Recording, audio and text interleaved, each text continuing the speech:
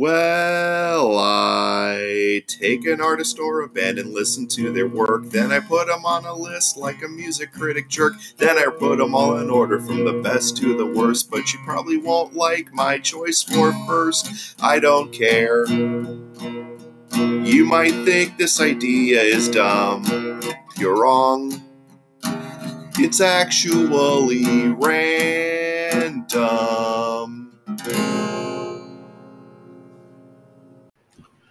Hello and welcome to another edition of Random Album Rankings. My name is BC. Thank you for joining me, and you can follow this podcast on Instagram to keep updated on future episodes and the occasional music update on... No, that doesn't sound right at all. No. Look, I know you tuned into this podcast because you read the words Prince 3-part finale. You tuned in to catch the first part. And, I'd like to give it to you, but this intro, no, I'm not feeling this one, and I know you aren't either. This is a 3-part season finale dedicated to Prince. You deserve better than that. So let's rewind this and start from the beginning, shall we?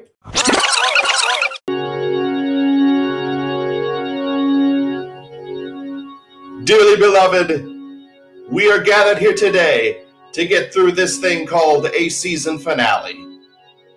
Electric word finale, it means an end, and it's a very big thing. But I'm here to tell you about something else this week. The 3-part finale. That's right. My name is BC. Thank you for joining this episode and edition of Random Album Rankings, which you can follow on Instagram at random.album. We have no more time to waste. Let's get right into it. This is the first of a 3-part finale dedicated to the funky one, the purple god, Minneapolis' own Prince Rogers Nelson. Let's go crazy. And that is how you introduce Prince. So without further ado, we've got 40 albums to talk about.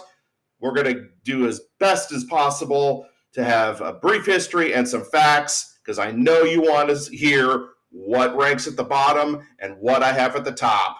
Let's get to it.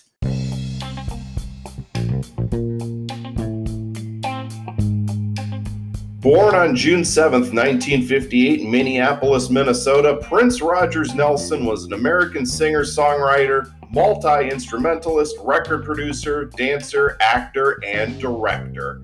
He is known for his flamboyant and androgynous persona, eclectic work, and a wide vocal range which included a far-reaching falsetto and high-pitched screams.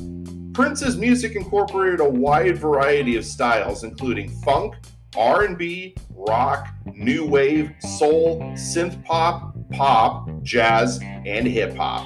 He often played most or all instruments on his recordings since he started in 1975. Born and raised in Minneapolis, Prince signed a recording contract with Warner Brothers Records at the age of 19 and released the albums For You in 1978 and a self-titled album in 1979. He would go on to achieve critical success with innovative albums such as Dirty Mind, Controversy, and 1999, but it was his 6th album, Purple Rain, in 1984, recorded with his backup band The Revolution, and was the soundtrack to his film and acting debut of the same name. Purple Rain spent 6 consecutive months at the top of Billboard 200, and even won him an Academy Award for Best Original Song Score. This would be the album that would be considered his magnum opus among his many fans. In the midst of a contractual dispute with Warner Brothers in 1993, he changed his stage name to an unpronounceable symbol, known to fans as the Love Symbol. He would also sometimes refer to himself as the artist formerly known as Prince, or Taff Cap, or just simply the artist. He signed with Arista Records in 1998 and began referring to himself by his own name again in 2000. After returning to mainstream prominence following a performance at the Grammy Awards in 2004, he scored 6 U.S. top 10 albums over the following decade, including one album that went to number 1 in 2006. In his midlife, Prince reportedly experienced considerable pain from injuries to his body, mainly hips, sustained through his dynamic stage performances, which included leaping off speaker stacks in high heels and was sometimes seen using a cane. In April of 2016, at the age of 57, Prince died of an accidental fentanyl overdose at his Paisley Park home and recording studio in Chanhassen, Minnesota. Prince pioneered the Minneapolis sound, a funk rock subgenre that emerged in the late 1970s. He had a prolific output, releasing 39 albums during his life, with a vast array of unreleased projects left in a vault at his home after his death. It is believed that the vault contains dozens of fully produced albums and over 50 music videos that have never been released, along with various other media. He released hundreds of songs both under his own name and multiple pseudonyms during his life, as well as writing songs that were made famous by other musicians, such as Nothing Compares to You, a hit for Sinead O'Connor, and Manic Monday, a hit for the Bangles. Estimates of the complete number of songs written by Prince range anywhere from 500 to well over 1,000. Prince sold over 150 million records worldwide, ranking him among the best-selling music artists of all time. His awards included the Grammy President's Merit Award, the American Music Awards for Achievement and of Merit, the Billboard Icon Award, an Academy Award, and a Golden Globe Award. He was inducted into the Rock and Roll Hall of Fame in 2004, the UK Music Hall of Fame in 2006, and the Rhythm and Blues Music Hall of Fame in 2016. And that is just a brief history and some facts about Prince. There's so many things that he's accomplished that we could talk about in these next 3 parts, and so little time. So with that said, let's get to ranking.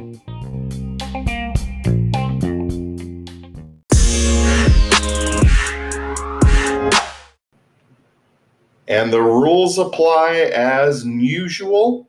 No live albums, no greatest hits collections, no box sets, simply the studio albums. However,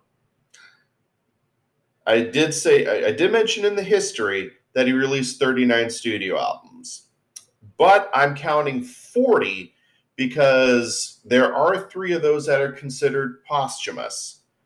And because those are released, and because I think they're every bit as important as the albums he released during his lifetime, I'm going to include those on here. I really need to point out a couple of things. First off, Prince's estate is really stingy on audio clips, which I completely understand. So what you're going to experience during these next 3 parts, there's going to be some audio clips that are going to sound very crisp and high quality, and there's going to be some audio clips that are going to sound just okay. So I'm going to do my damnedest, ladies and gentlemen, boys and girls, children of all ages, to make sure that by the time we wrap up the 3rd and final part of this season finale, that you get the Prince experience you all deserve when it comes to podcasts dedicated to music and album rankings. So those are the 2 things I'm going to let you know. Posthumous releases are going to be included. Audio clips are going to be hit and miss. So I apologize to you in advance if your favorite Prince song sounds a bit shoddy. Okay? So, and also on a personal level, all those unreleased albums and demos and whatnot, here's me nerding out. It's quite refreshing knowing, I knew Prince was a football fan, but I did not know that Prince was also a wrestling fan. as in pro wrestling, as in the sport that most people think is fake. Fuck you. So when I read about this, I learned that there's a documentary on Koko B. Ware, who I was not the biggest fan of, I apologize, and it was narrated by Morris Day. And one of the last things Prince recorded before his untimely passing was a tribute album to AWA wrestling legend and Minnesota native, the late, great Nick Bockwinkel.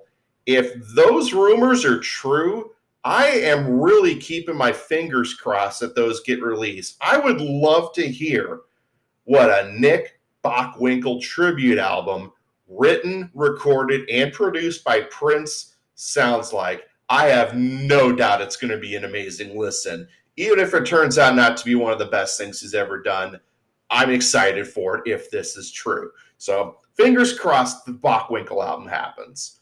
So, okay, I'm done nerding here as far as pro wrestling is concerned. You tuned in because you wanted to hear me rank Prince albums. So just a friendly reminder, this week I'm tackling numbers 40 to 26. Next week I tackle numbers 25 to 11. And then the third and final part is going to be a very big episode. I will announce my top 10 favorite Prince albums of all time. But before we can go all the way to the top, we got to start at the bottom.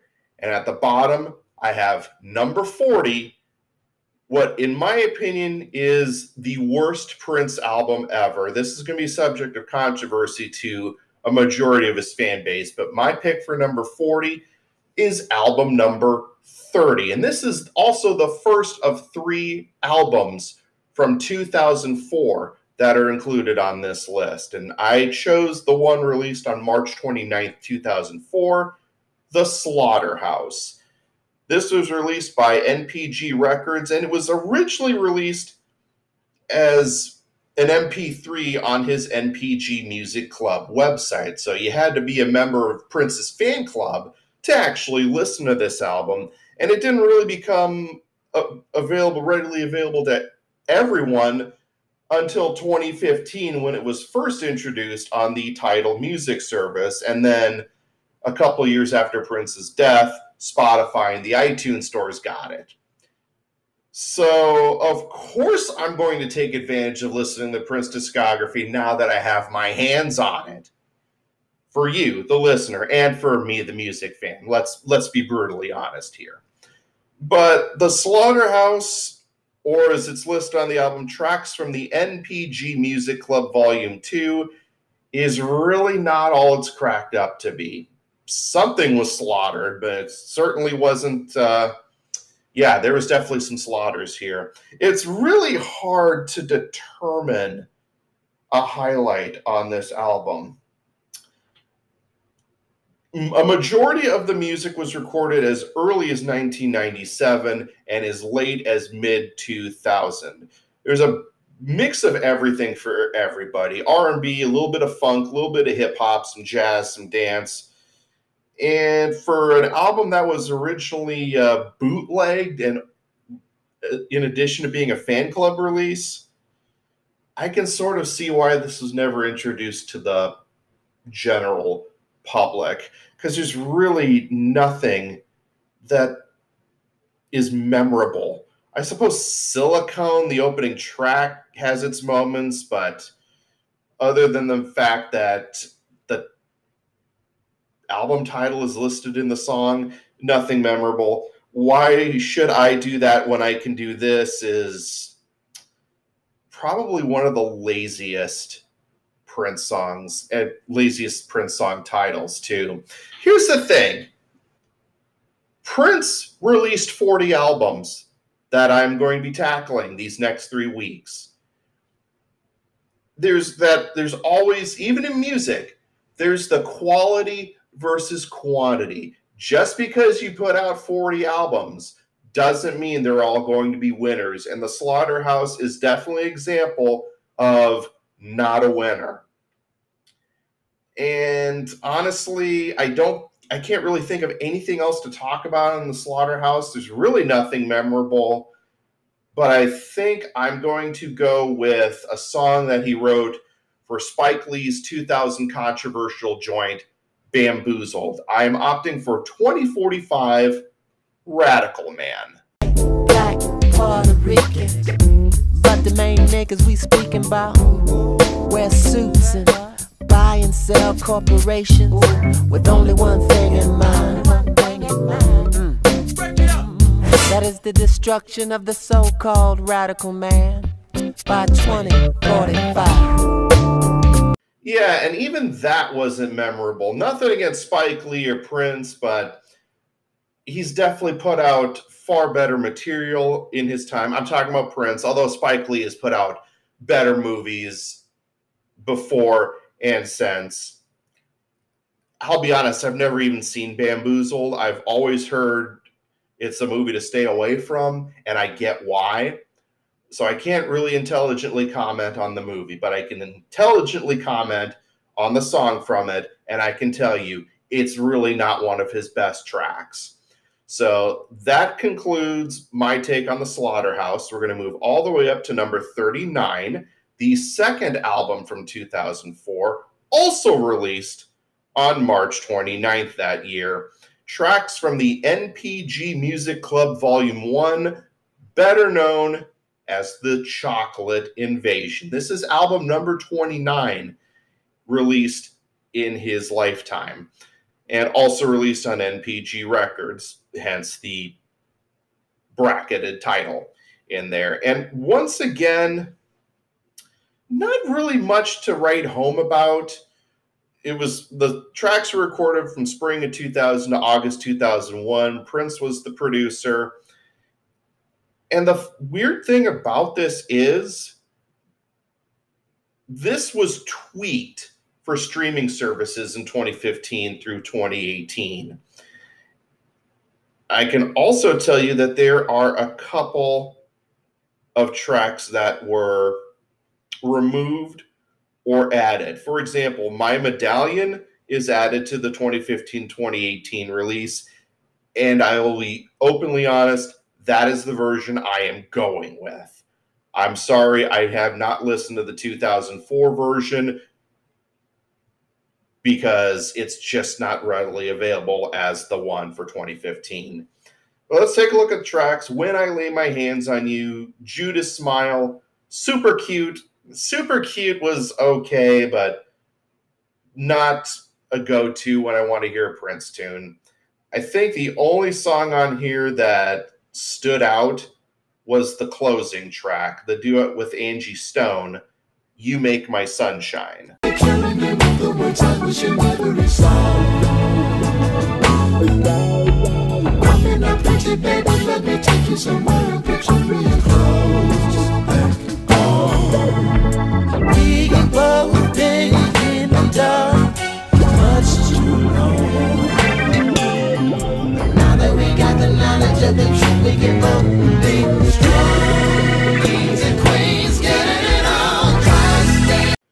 Yeah, I mean, it's not that 2004 was a horrible year for Prince, because there was one album that was also released that year, which I'm not going to talk about until much later. Probably not this episode, but in a future episode.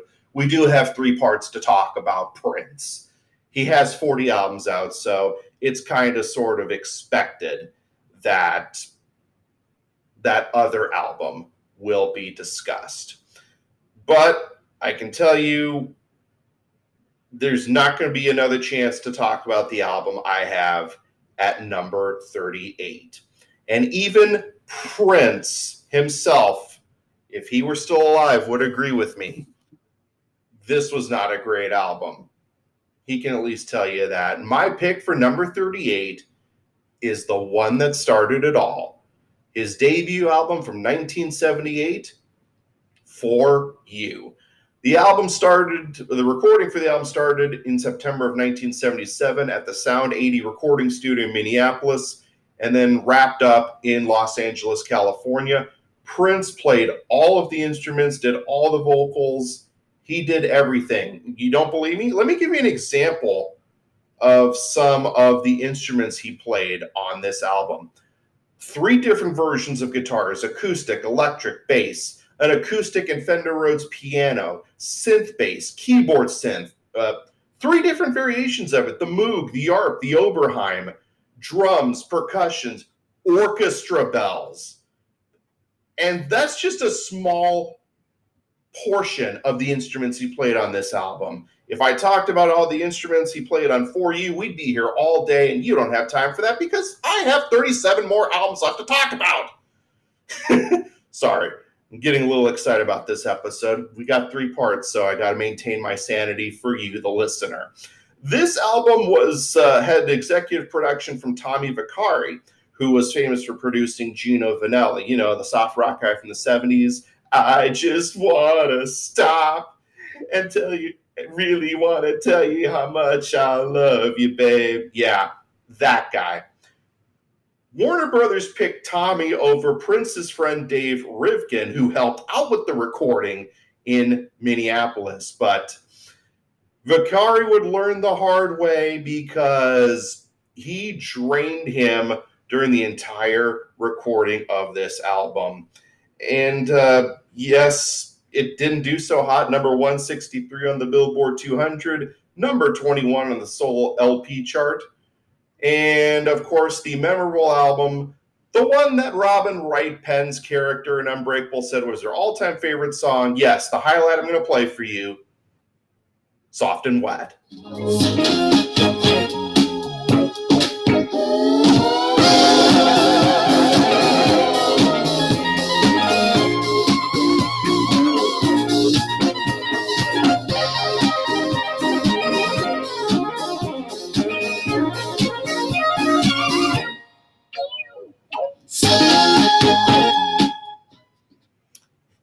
Still a banger. Only got as high as number 92, number 12 on the Soul singles charts. That's the only memorable song on that album. Maybe the other single, Just As Long As We're Together. But if For You proved anything, it showed what immense talent Prince had and what he was capable of. For You also showed that, yes, Prince, I mean this in the nicest way possible, Prince had a big freaking ego about him, and it really showed even in that first album. Fun fact, maybe not to him, but For You was almost Prince's only album. The recording and the production of For You left him exhausted to the point that it made him a, quote, physical wreck. And I can imagine there's really nothing special about For You other than the song I just played for you. And thankfully, he would go on to keep going, and he would release far better material going forward. So Prince, thank you for that. All right, well, that is my take on For You. Let's move right on up to number 37, the final album released in his lifetime, even though I'm pretty sure that was not supposed to be the case. From 2015, December 12th, 2015, Hit and Run Phase 2. Now, this would be the 39th and final album released by Prince, and the last released within his lifetime. This was a Tidal Services exclusive when it had first come out. And I'll be honest, I did not get to listen to this album until Prince had passed away. So I listened to it about a week after he'd passed away. And as much as it pained me, I never really cared for it. It just seemed anticlimactic. Again, I know it was probably never meant to be Prince's last album, but it left me wanting more. But nonetheless, it went all the way, it peaked in the top 40 of the Billboard 200 albums charts. There's no certification yet from the RIAA.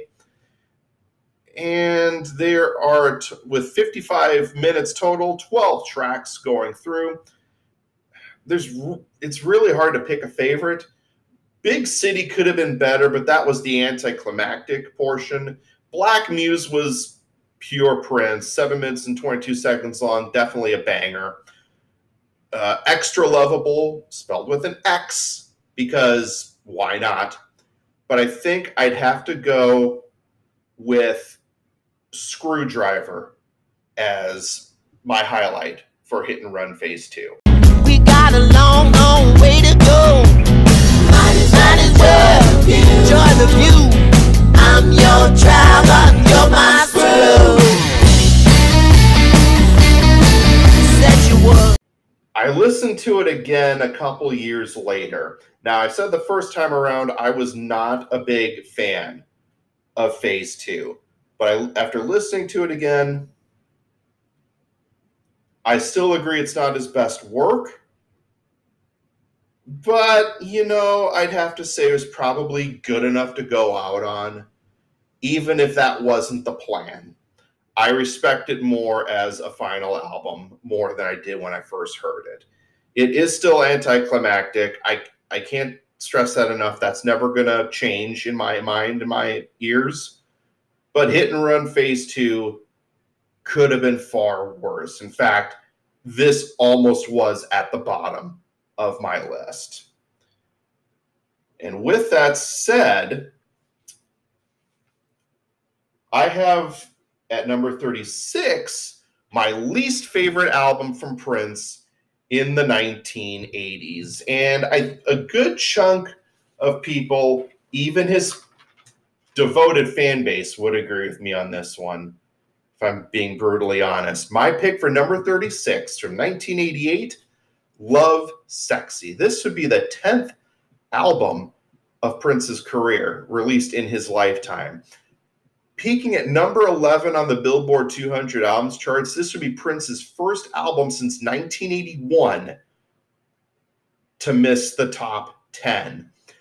And with a gold certification, this would go on to be, at the time, his worst-selling album since 1980. And it's really a shame because it's not a bad album, not by any stretch of the imagination. The lyrical themes, you can't really hate on an album whose lyrical themes range from positivity, self-improvement, and God. Tonight, I'm just not mood. So if you don't mind, I would like to watch.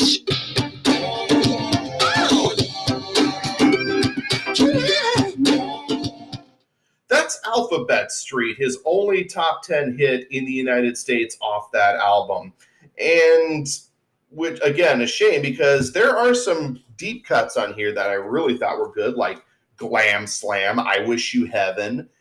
And I'd like to talk about one particular song. I'm not going to play it for you, at least not until much later. The song in question is When Two Are in Love. That song would later go on to appear on the controversial Black Album from 1994. I say controversial because that was what was supposed to come out in 1987 before it was shelved indefinitely. In fact, in the Alphabet Street video, there's a cryptic message in the video that says, "Don't buy the Black Album. I'm sorry, everybody." And, I don't know why it's so polarizing or why the Black Album is the black sheep of the Prince discography, no pun intended. But I don't know. I like it. But I won't tell you where I have the Black Album at because we're not talking about that yet. That will come up much later on in the podcast. But yeah, Love Sexy was what came out instead. And there was controversy on the album cover where, if you've never seen it, best description I can give you is Prince is naked. So places like Walmart, Target, and even Sam Goody would later release Love Sexy with a pure black cover. Oddly enough, that basically became the replacement for the Black Album, like I said. So you were buying the Black Album, but you could peel the cover off of that for the Lovesexy album in this case. Prince wasn't pleased with this, but he seemed to appreciate Lovesexy more than the Black Album, which I'm going to talk about much, much later. Lovesexy is not a terrible album, but it's not a great album either. And with that said, coming in at number 35, I have his release from 1999, and I have a bone to pick with this one. Rave Unto the Joy Fantastic, album number 23 of his career. And this would also be the last time that a Prince album would be released under the love symbol. Recorded in Paisley Park and Chanhassen Electric Lady in New York City, O. Henry Sound in Burbank, California, and almost 75 minutes long. This is another example of quality versus quantity. Most of it is filler, which is something a Prince album really shouldn't be. I know there's some really good Prince albums that have filler, but I can look past that. Rave Unto the Joy Fantastic, which was released on, I believe, Arista Records, because he had long been out of Warner Brothers by that point. And I have a bone to pick with the track listing and various tracks on here. I can't really hate on the stuff he does with Sheryl Crow, except Every Day is a Winding Road. You know the opening line where Sheryl Crow says, I hitched a ride with a vending machine repairman. Prince changed it into, I hitched a ride with, I can't remember the exact word for it, but basically a stripper. So yeah, that was the only bone I had to pick with it. Turning it into a sexy romp, just, I don't know. It didn't feel right. I debated whether to play for you Undisputed featuring Chuck D of Public Enemy. And I know people are wondering, well, what about the song you do with Ani DeFranco? It wasn't that good either. But I think I decided to go with the one single released off of it, The Greatest Romance Ever Sold. You and I begin the greatest romance that's ever been sold.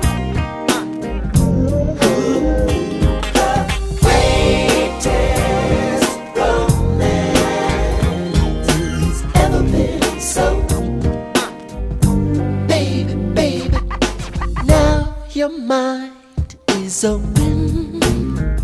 And by the time you get to track 8, you kind of get bored with this album. And a Prince album should also never sound boring, but Rave Unto the Joy Fantastic does. And it's really a shame. And I didn't think I was going to have a lot to talk about for albums number 40 through 30. So I'm doing the best I can with this, but there's really not much to talk about in the first few albums that I have ranked and talked about to you. So I'm going to take a quick breather, and I'll give you number 34.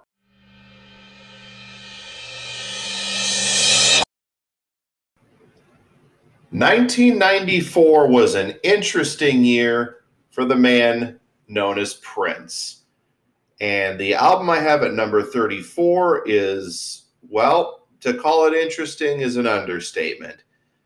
This would be the final album that Prince would release with longtime label Warner Brothers Records.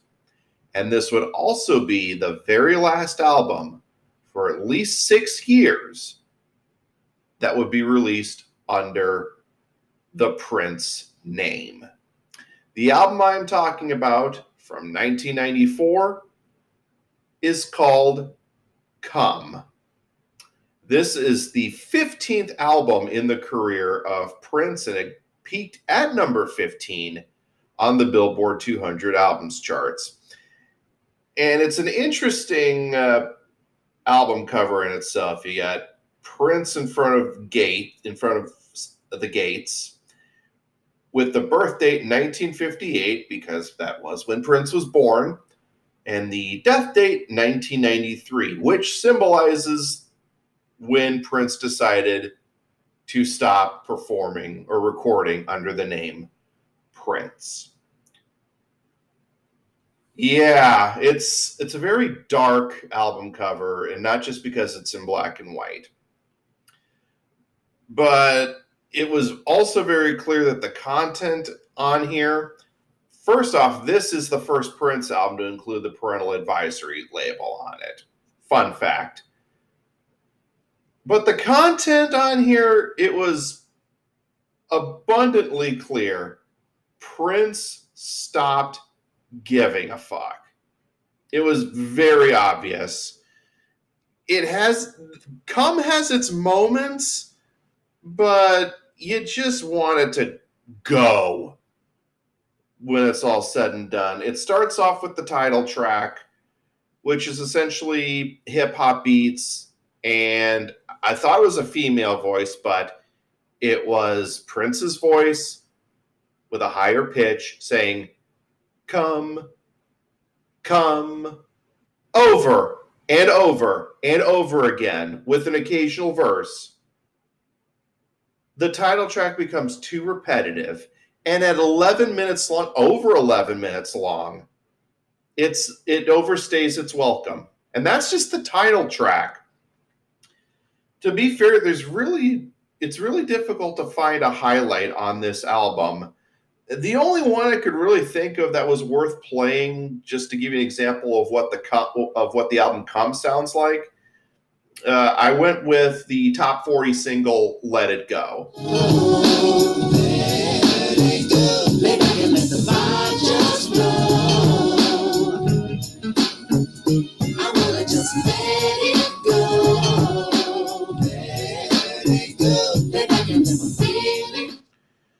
I suppose a couple others that I could share with you all would be Space was an interesting one. Pheromone, that's a pretty solid Prince track, and definitely an underrated one. Dark is a good one too. While I don't think Come is Prince's worst album, just listening to it, it's probably the worst album one could have sex to. In fact, I'm just going to be really vulgar and say this is the most boring dirty sex album I have ever listened to. And you all know my thoughts on Jhené Aiko's Chilombo album from last year. This album, if you're looking for something to knock boots to, Come is probably not your first pick to play when you're getting in the mood. In fact, it's so boring that one of you, or even both of you, will likely fall asleep before anything good happens in one's consummation, if you will. Just putting it out there.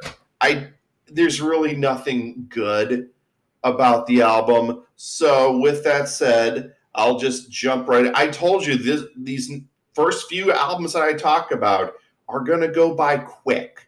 So you've been warned. You knew what you're getting into. If you're still listening, thank you. Coming in at number 33 is an album that I actually enjoyed more than I thought I would. The album I'm talking about is the 25th of his career from 2002, One Night Alone. Not to be confused with One Night Alone Live, which is not only a good live album, I actually do like that a little better than One Night Alone, but nonetheless, it's a decent album. There are some pretty good tracks on here. Also a change of pace as far as previous Prince albums go. This one's more of a smooth jazz, quiet storm type album. The title track is interesting. Here on Earth is a pretty solid track. Objects in the Mirror, Avalanche, which is the most controversial song on the album because Avalanche depicts Abraham Lincoln as a racist. It's decent, but I didn't feel like playing that one. Pearls Before the Swine was interesting. Arboretum, the final track on here, which is a 3.5-minute instrumental, is pretty solid. And with the exception of tracks 3 and 4, in which John Blackwell plays drums, for those of you who are not familiar with that name, he is an icon as far as American contemporary R&B. Now, he has worked with Prince in the past, but he was also a member of D'Angelo's band, The Vanguard. Remember the album that they put out together back in 2015, I want to say? So he's been around and just been really dominating R&B music as far as his instrumentation and work go. That was until July 2016, when he lost the use of his left arm and leg due to a brain tumor, which eventually killed him on the 4th of July in 2017 at the age of 43. But John Blackwell Jr. is a damn solid drummer, especially on the tracks Here on Earth and A Case of You. But Prince does all the vocals and all the instruments except for those 2 tracks. I also got a kick out of the fact that a couple of Prince's doves, Divinity and Majesty, who I actually did get to meet when my wife and I toured Paisley Park early this year, they did what's listed on the track list, on the liner notes as ambient singing.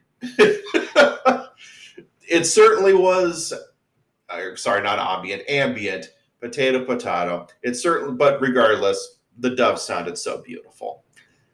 But my personal favorite track on One Night Alone is the cover of Joni Mitchell's A Case of You. I really think, in Prince's own way, he did this on justice. He thanks Joni Mitchell in the liner notes, and I have no doubt Joni Mitchell would be proud of this composition. In fact, I'm sure she is. Remember you told me love was touching souls. Sure, you touch mine, and part of you pours out of me from time to time. These lines. It was definitely a left field album compared to his previous albums, and especially what I was talking about earlier on in the podcast. It's not a bad album by any means, not a go-to, but still, it was better than I expected it to be. And that's really all I can say about that. An album that was somewhat better, again, my list is definitely going to be controversial. I accepted that a long time ago. So my pick for number 32 from 2001 is The Rainbow Children, which was released through NPG Records. And this would be the first album released outside of that music club that I have talked about earlier when I talked about The Slaughterhouse and Chocolate Invasion. So this would be the first album released outside of that club. And it was also an album that was released under the name Prince for the first time since Come in 1994. And in fact, this year, Rainbow Children was released on double vinyl with a fancy booklet. And that actually turned out to be a pretty decent seller. It's not everybody's favorite Prince album, but I can respect the jazz fusion on this album, and I really dug it. It's a concept album. Common Prince themes, spirituality, human sexuality, love, racism, and somewhere in there's a fictitious story of a social movement towards a Martin Luther King Jr. inspired utopian society. It's a very interesting album, and I can definitely dig the jazz. Clearly, Prince was having fun. He didn't have any corporate record labels beating him down, saying, hey, you got to wrap this up. He took his time on these. And I can say that about, I mean, it was pretty clear that he was taking his time. They weren't all winners, but Prince was taking his time, and it showed. I pick on his albums from the 2000s and even the 2010s, and I'll talk about those. I did talk about Hit and Run Phase 2 earlier. I don't know. Some of those I would consider underrated, at least from his 2000s, 2010s work. I mean, I know that, I mean, nothing will ever top his 80s work, in my humble opinion.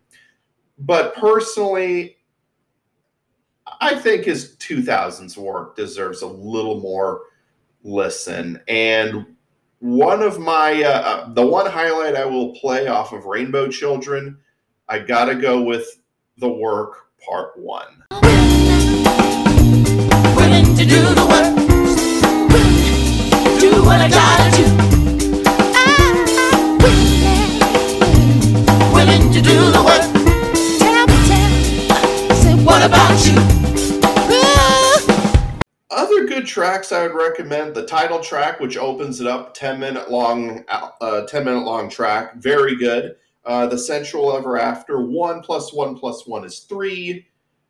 Last December, which is almost 9 minutes long, if you count the 7 minutes, 58 seconds on track 14, then the silence for at least a few tracks, then the 38-second reprise. I did talk about how his 2000s work was a bit overrated. I did post a question on Spotify, so if you're listening to this on Spotify or Anchor.fm, if you see the question, what were your thoughts on Prince's output from the 2000s to 2010s? I'm very curious what you think of it. Comment down below. You can even send me DMs on Instagram at random.album. Whatever you feel the most comfortable with. If you feel comfortable posting your answer on Anchor or Spotify or DMing me about your favorite albums of Prince's from the 2000s or 2010s, or your favorite Prince album in general, go ahead. My door is always open. And that's really what I'm trying to get at here with this podcast. If I can turn a listener on to new music, or reintroduce oneself to an album that they haven't listened to for eons, I'm doing my job as a podcaster. And with that said, let's just keep on rolling. I've got plenty of time.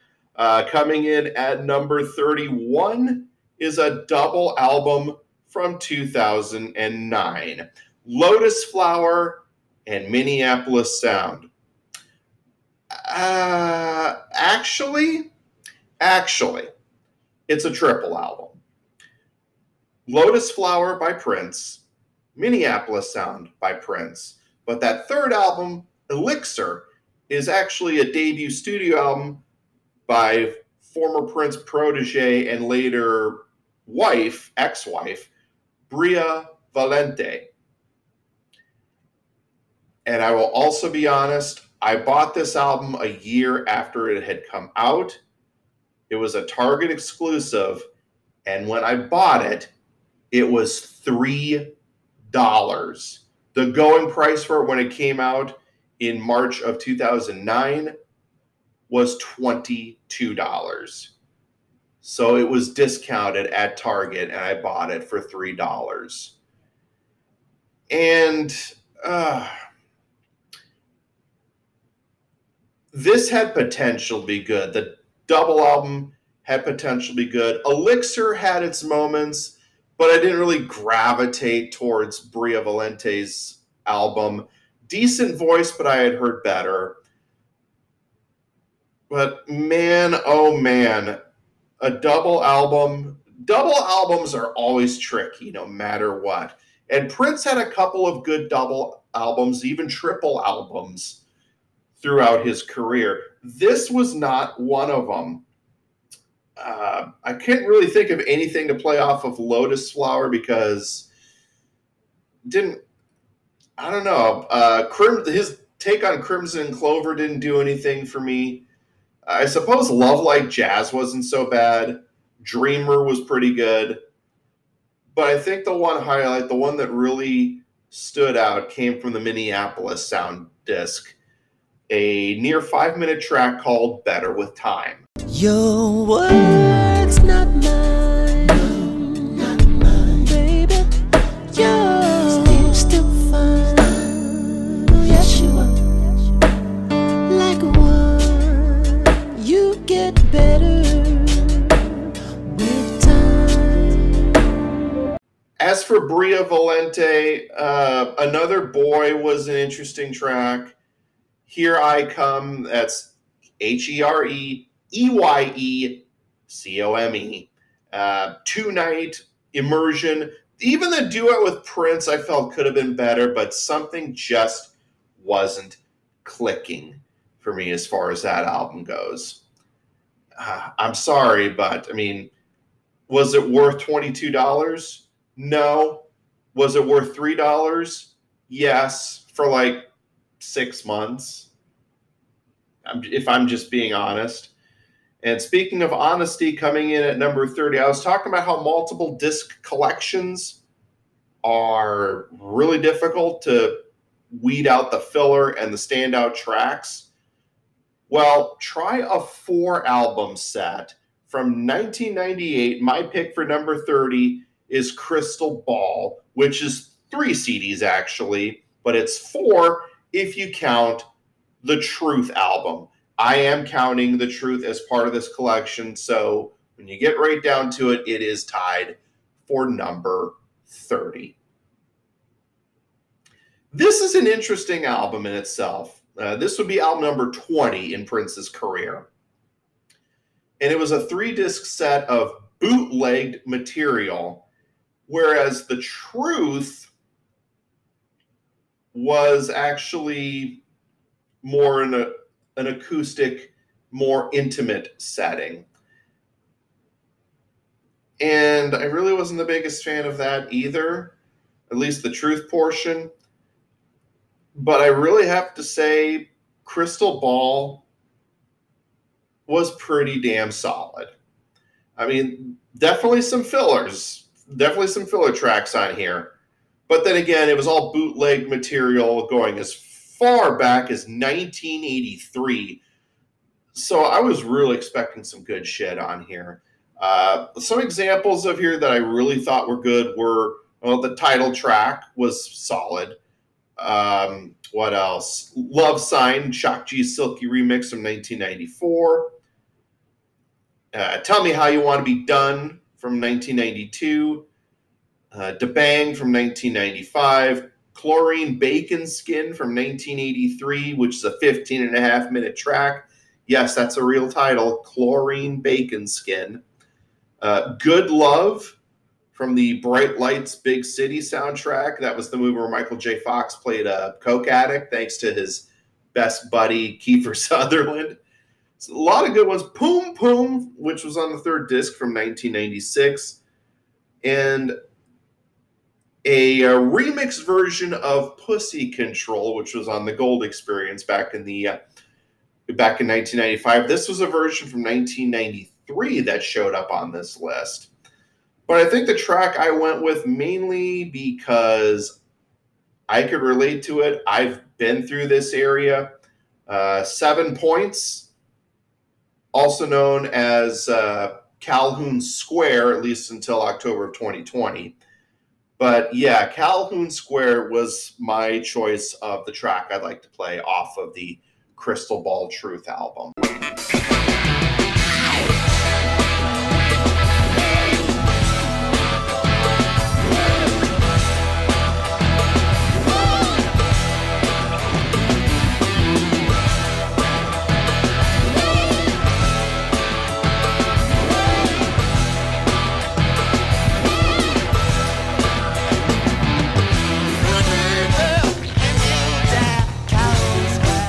So why is it no longer Calhoun Square? Well, on June 19th, 2020, the owners of the building announced that Calhoun Square's name would be changed to disavow the slavery advocate for which the building was originally named John C. Calhoun.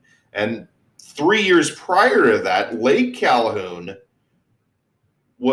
had its name changed to Bede-Makaska, which is Native American.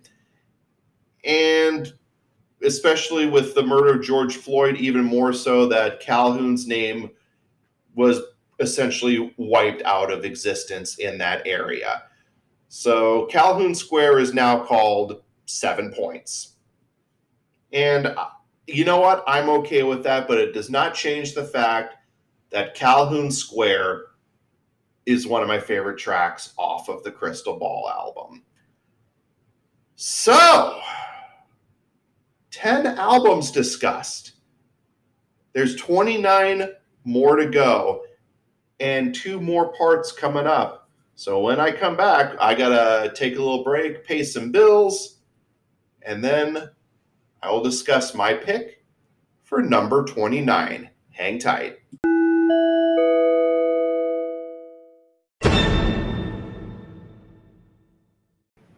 Welcome back to part 1 of our look at the discography of Prince on Random Album Rankings. My name is BC. Thank you again for joining me this week. Well, I only have a few more albums left to talk about. As you know, next week I will be continuing the discography of Prince being ranked. Next week tackles numbers 25 through number 11, and then the third and final part a week after that will be my top 10 list.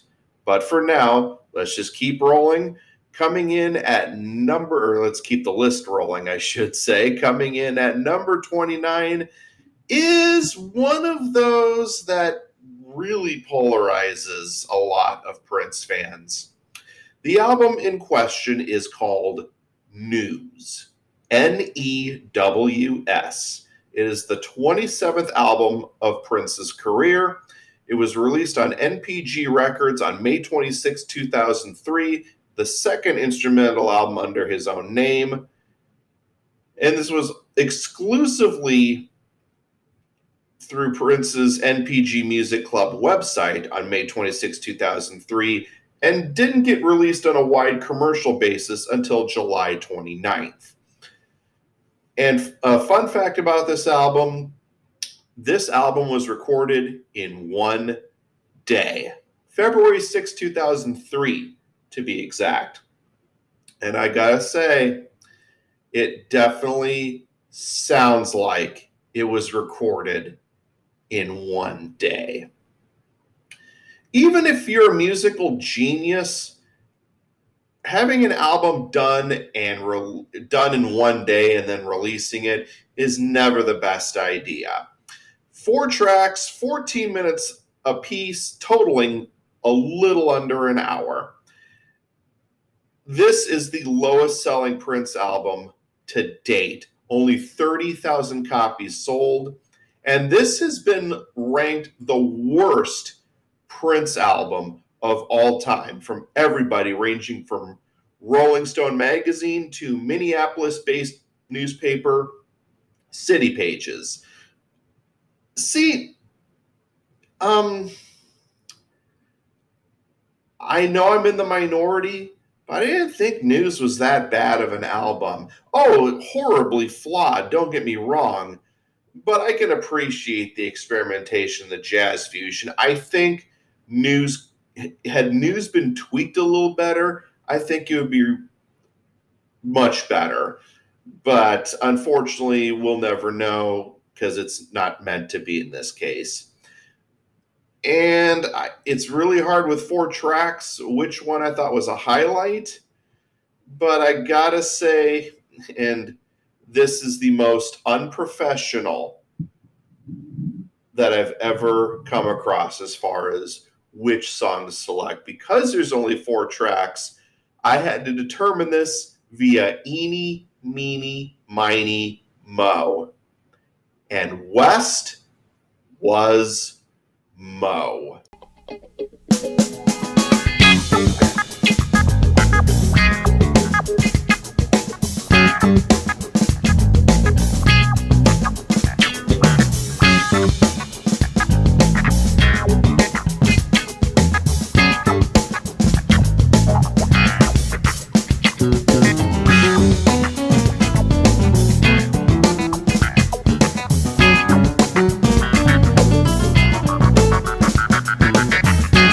case you haven't figured it out, West represented the W. The NES was North, East, and South. Self-explanatory. But yes, West wound up winning out of the 4 tracks that I wanted to share with you. I don't think it's terrible. You already know what my least favorite Prince album is. I just talked about it about 30 minutes ago. News, it's so bad it's good kind of album, you know? I can't really say that about the Slaughterhouse or Chocolate Invasion or even Come. But News is one of those so bad it's good type of albums. Not great. Okay, let's be honest, it's not that good either. But I can respect the attempt at a jazz album. I just believe it could have been tweaked a little better. This is another example of the whole quality versus quantity. 40 albums released, 3 of which were posthumous, but still, just because you release a boatload of albums doesn't mean they're always going to be winners. Not all of them are going to be winners. I mean, you know who else released 40 albums in their career? Rapper by the name of E40. Guess what? Obviously, he has a lot to say when he releases 3-4 albums a year. But not everything that he does is gold. I think he's a very underrated rapper, but it doesn't mean I like everything he puts out. But I can at least applaud that he clearly has a lot to say when it sounds right. And as far as Prince goes, he did release 3 albums in 2004, a couple in 2003, one of which I'm going to be talking about in just a bit. But News is, that is a baffling mystery, if there ever was one. I can't really stress. There's really not much else I can say about this album other than Prince probably should have taken more than a day to finish recording. A little bit more tweaking, and I think this would have been respected a little bit more than it wound up. And while we're on the subject of releasing multiple albums in the course of a year, coming in at number 28 is one of 2 albums that Prince released in 2014. The album I'm talking about is the 37th of his career, Artificial Age. And if you say it real fast, Artificial Age. That's it. Yep. And this is an interesting situation here with this album. This was released by NPG Records under a renewed license to, are you ready for this? Warner Brothers Records. Yes. Prince and Warner Brothers kissed and made up. I don't know how the hell that happened, but hey, here we go. And honestly, this should not have been as decent as I expected it to. The other album that he wound up releasing in 2014, which I'll talk about, spoiler alert, that won't be talked about until part 2, was Plectrum Electrum, which he recorded with his touring band Third Eye Girl, a talented bunch of musicians in their own right. But I'll get to Plectrum Electrum on next week's episode. But right now, I'm talking about Artificial Age. The one single that I can really get behind is the first single that was released on February 4th, 2013, Breakfast Can Wait. And before I play the clip, it's backstory time as far as this song goes. Do you remember the Chappelle Show skit where Charlie Murphy and everybody are talking about going to Prince's house and Prince made pancakes because seriously, you can't make this shit up? You got Dave Chappelle with the Jerry curl wig and the purple suit from Purple Rain making pancakes. It was one of the most bizarre yet funniest things to ever come out of that series. Well, funny thing about that, when Breakfast Can Wait was released as a single, the cover art for it is a picture of Dave Chappelle dressed as Prince with a plate of pancakes in his hand. How did Dave Chappelle handle that, you ask? Well, here he is talking about it on an episode of Jimmy Fallon. That's a Prince judo move right there. Is that it? what, pancakes? Well, no, it's like, you make fun of Prince in a sketch and he'll just use you in his album cover.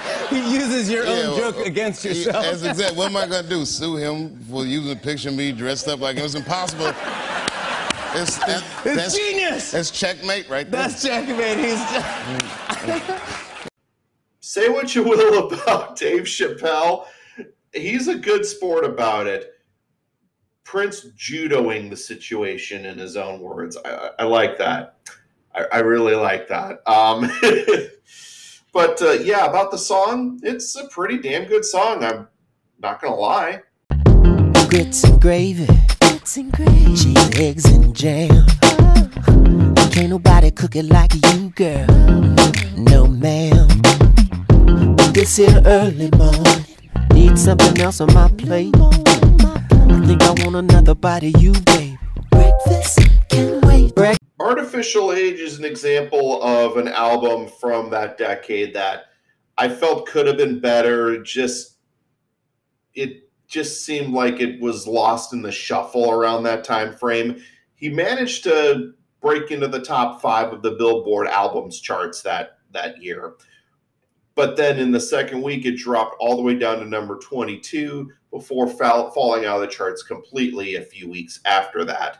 Critics were mixed on it. 3 stars from AllMusic, perfect 4-star rating from Los Angeles Times, 6.5 from Pitchfork, 2 stars from Q Magazine, the English music magazine. But we're talking about my opinion on the album. It's really not bad.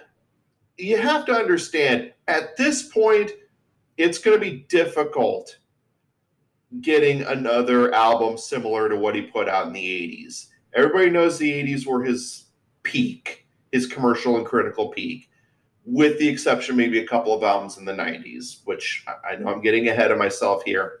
But Artificial Age, I think, is one of the best albums he's released during the last 20 years of his life and his career. But it's not the highest ranking from that era on my list. That'll be coming up in the next couple weeks. You might want to pay close attention to it. And no, it is not a posthumous album. I'm talking about albums released in his lifetime from the 2000s up to 2016. Artificial Age, I think, is one of the best, in my opinion, at least from the 2010s. That's all I have to say about that. He keeps it funky, as he should.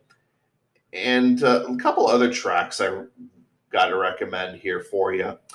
Clouds was interesting. Not that Clouds song, but a different Clouds. What It Feels Like, which featured an artist by the name of Andy Allo. Time, also featuring Andy Allo, who, let's see, a little bit about him. Oh my gosh, I am so sorry. Andy Allo is actually a she. My mistake. My notes. You know, it's really tough when you can't even read your own writing on occasions. But yes, Andy Allo is a she. So I apologize to Andy Allo and people closest to her if they're listening to this podcast. But she has been on a TV show called The Game. She's been on Pitch Perfect 3. So she's clearly been busy around this time frame. And she has, of course, been a member of the New Power Generation since 2011. So she has definitely been a Prince ally for a number of years up until his passing. It's not a bad album. It definitely recommends, patience and just accepting the fact that it's not going to be an 80s Prince album or a 90s Prince album, no matter how much you beg for it. Because the 80s are over, the 90s are over, and let's be honest, the 2010s are over. So you take what you, as my father-in-law would say, take what you can get and say thank you. Thank you, Prince. Moving right along, coming in at number 27 from 2003. I told you that he released multiple albums a year. And this is the second album from 2003 that I'm talking about on this episode. Expectation. Yes, it is spelled with an X, Pectation. Expectation, with the subtitle New Directions in Music by Prince. This was released on New Year's Day 2003 through the NPG Music Club, but did not get a commercial release until 2015 when it became available on the Tidal streaming service, and then a couple years later to everybody after Prince's passing. And I should also point out 9 tracks, almost 41 minutes long. Each song title starts with an X. I bet you didn't expect that, did you? Ow! Okay. Sorry about that. Again, not a great album, but props to the musicians. I know pretty much I've heard of everybody that helped Prince out on this album. I mean, Prince with keyboards and guitar. I talked about John Blackwell earlier in the show. He's played drums on here. Candy Dulfer on saxophone, one of the most underrated saxophone players of all time. She is solid. And I'm not just talking about her one hit, Lily Was Here. Candy Dulfer is a damn good saxophonist. So it was really hard to determine which track to go with, because there are some good ones here. Exhalation, Exemplify, Exotica, Expedition. But I think the one I would like to share with you as far as this album goes is the title track.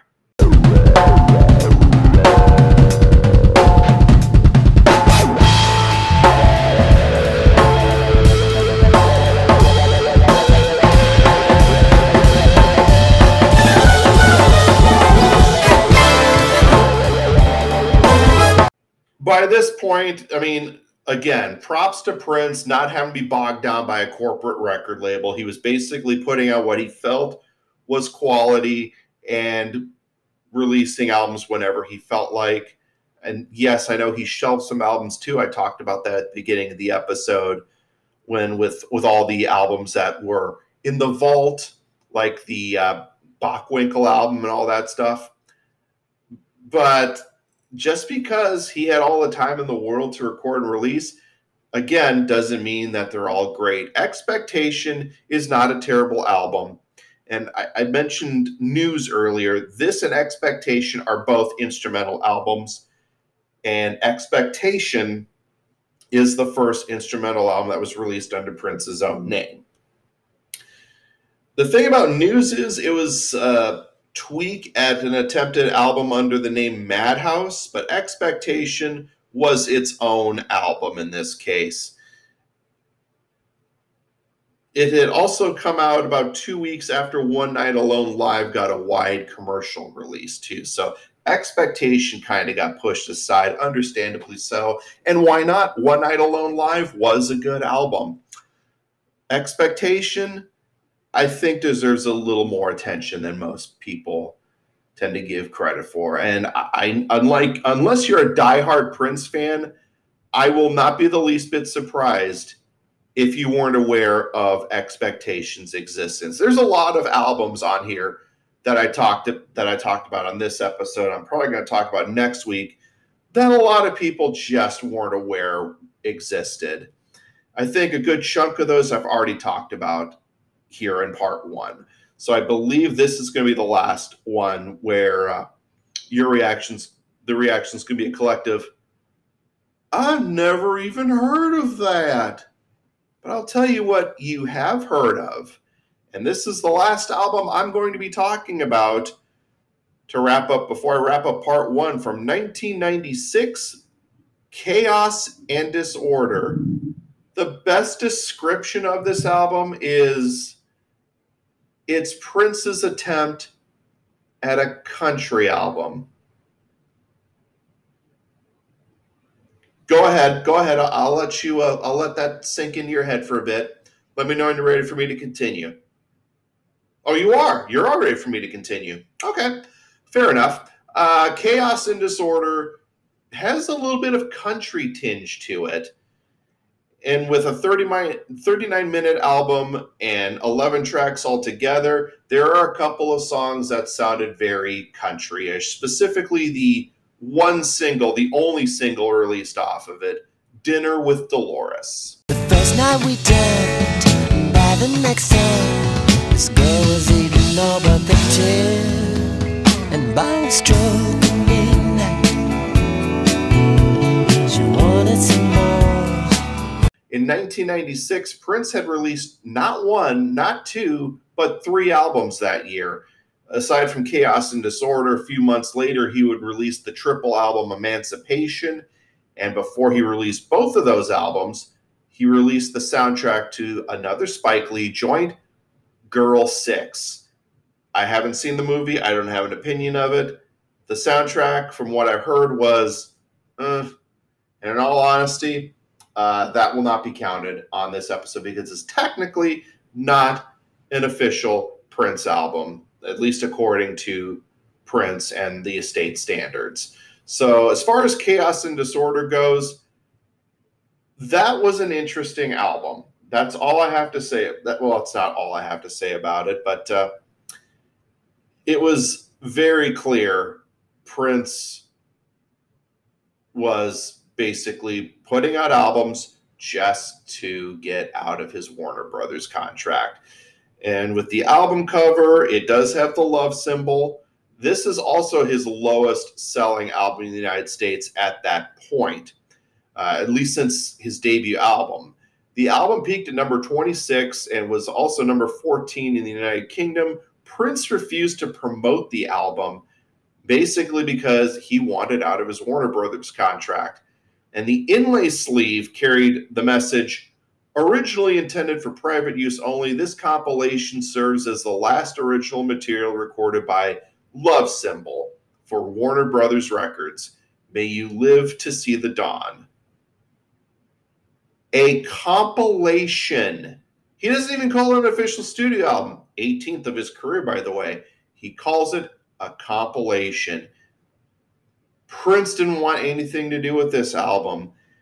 And while I agree it's far from a masterpiece, I actually liked Chaos and Disorder. I really like the experimented with different formats of music here. Not just the usual rock, funk, R&B, and hip-hop. He did experiment with a little bit of country, as I said. And there's a couple of other tracks on here, too. I liked I Rock, Therefore I Am, Dig You Better Dead, the 1.5 minute Had You, The Same December, some really good ones here, but Dinner with Dolores wound up being the only single released off the album. And it's really a shame that Prince treated this album the way he did. I get why.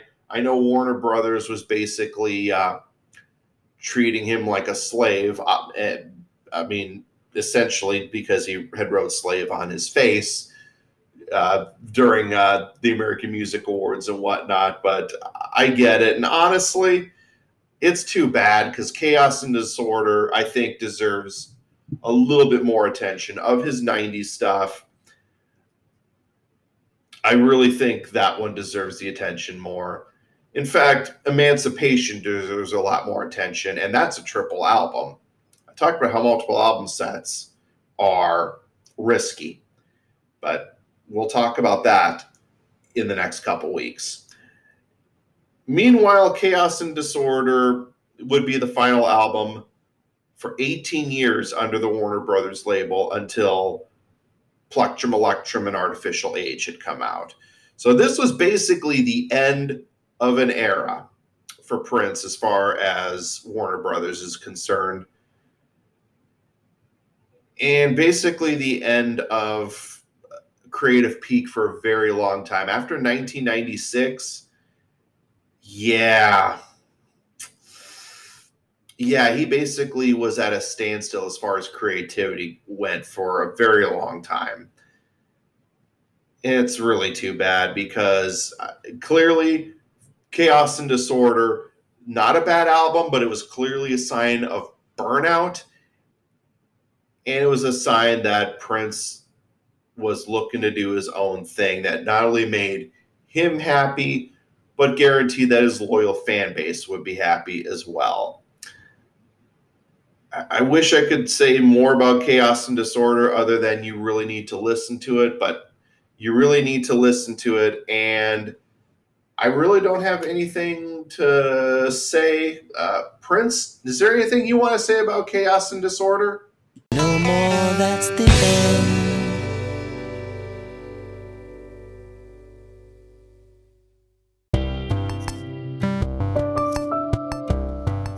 And that concludes part 1 at my look at the discography of Prince.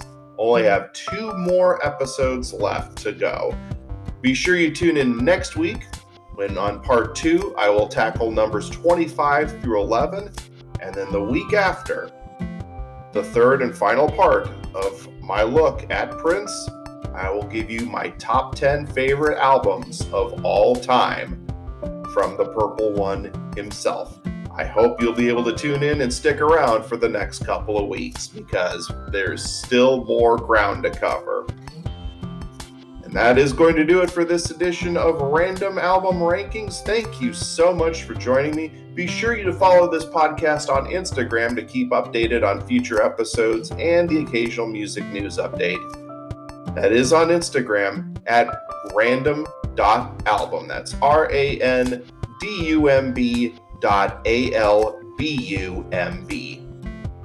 And if you listen to this podcast on Google or iTunes, be sure to leave a review. And if you listen to this on anchor.fm, go to anchor.fm/random-album, leave a message, record yourself telling me what you think of the episode or the podcast in general. I will play it on a future episode. Don't you worry about that. And if you're feeling up to it, listener support is greatly appreciated. This podcast runs on listener support. So anytime you listen or anytime you feel like donating, it's greatly appreciated. The only thing that happens with it is maybe this podcast will wind up sounding better than it is already. And you can even donate as little as 99 cents a month, not even $1. To learn more, go to the anchor.fm website, click on or type in random-album, and then click on support to learn more on how you can donate. And if you don't feel like donating, at least tell your friends about this podcast. So until next week, my name is BC saying, the world is your oyster. Get out there and go shuck it. Goodbye, everybody. You may think this idea is dumb. Well, you're wrong. It's actually random.